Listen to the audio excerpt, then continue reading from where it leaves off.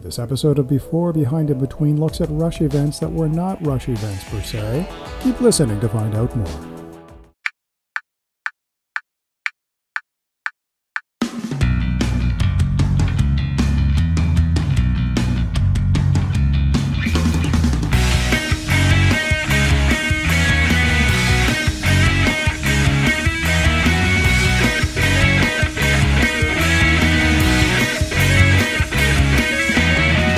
Podcast starts now.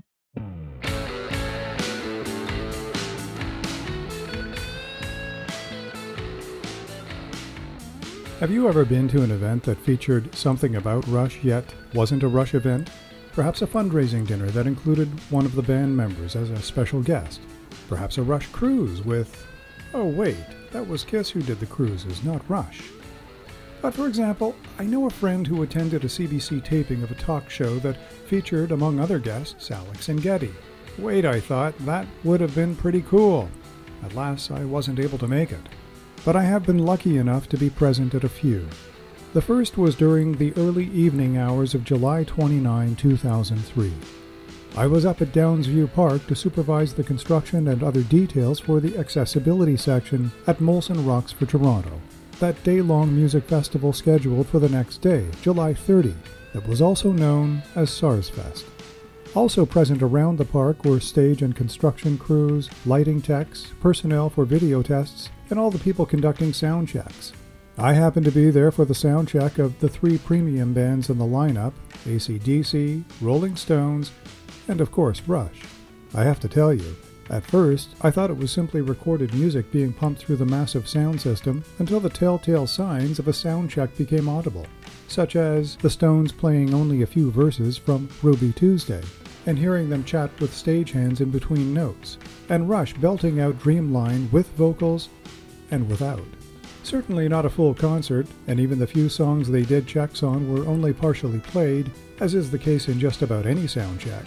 But given the nature of that overall event, how special it was for Toronto, how special it was for my colleagues and I to work on, made it even more surreal to have a mini set list performed for only a few hundred people scattered about, and just hours prior to a crowd of nearly 500,000 who would later occupy the same space. All in the sweet hours of a hot July evening, with a sunset that was a collage of red, orange, and pink hues. That was my first non-Rush event. Another event references the post-R30 timeframe. Lauren Wheaton, Neil Peart's drum technician, took the R30 drum kit in its entirety on a tour of several cities, where he held a drum clinic, photo op, and chit-chat sessions at select music stores. I attended the event on November 14 at Just Drums in the north end of Toronto. This style of tour was repeated with subsequent custom kits, but Lauren and the R30 kit in 2005 was the first tour of its kind.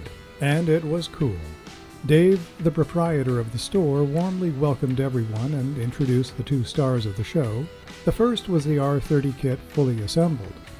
The gold-plated hardware, the revolving riser, every cymbal, pad, and drum assembled by Lauren as though Neil would have been playing himself. The other star that evening was Lauren himself, who went through a ton of conversation trajectories with us about the kit, about touring, and about so many other things. We got a chance to meet him, and he was really cool. But to get up close to that kit, feel the laminate on the drum shells, tap a skin or 2 was a special experience. On top of all of that, the sponsors were significant, and the merch they brought along, including a handful of free posters and branded trinkets, are all items I still cherish today. So events that focused on things about Rush, or featured Rush in some way, yet were not in and of themselves Rush events. I'd love to hear some of your experiences. Drop me a line and we might feature some on an upcoming episode. Until then, visit stephenchristiansen.ca for more episodes. This podcast is available on all major streaming platforms and apps, including Anchor, Spotify, TuneIn, Apple Podcasts, and Google Podcasts. I'm Stephen Christiansen. Thanks for listening.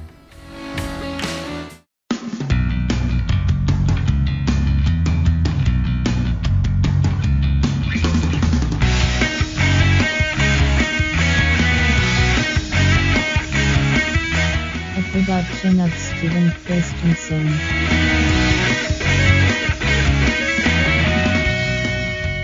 Podcast complete.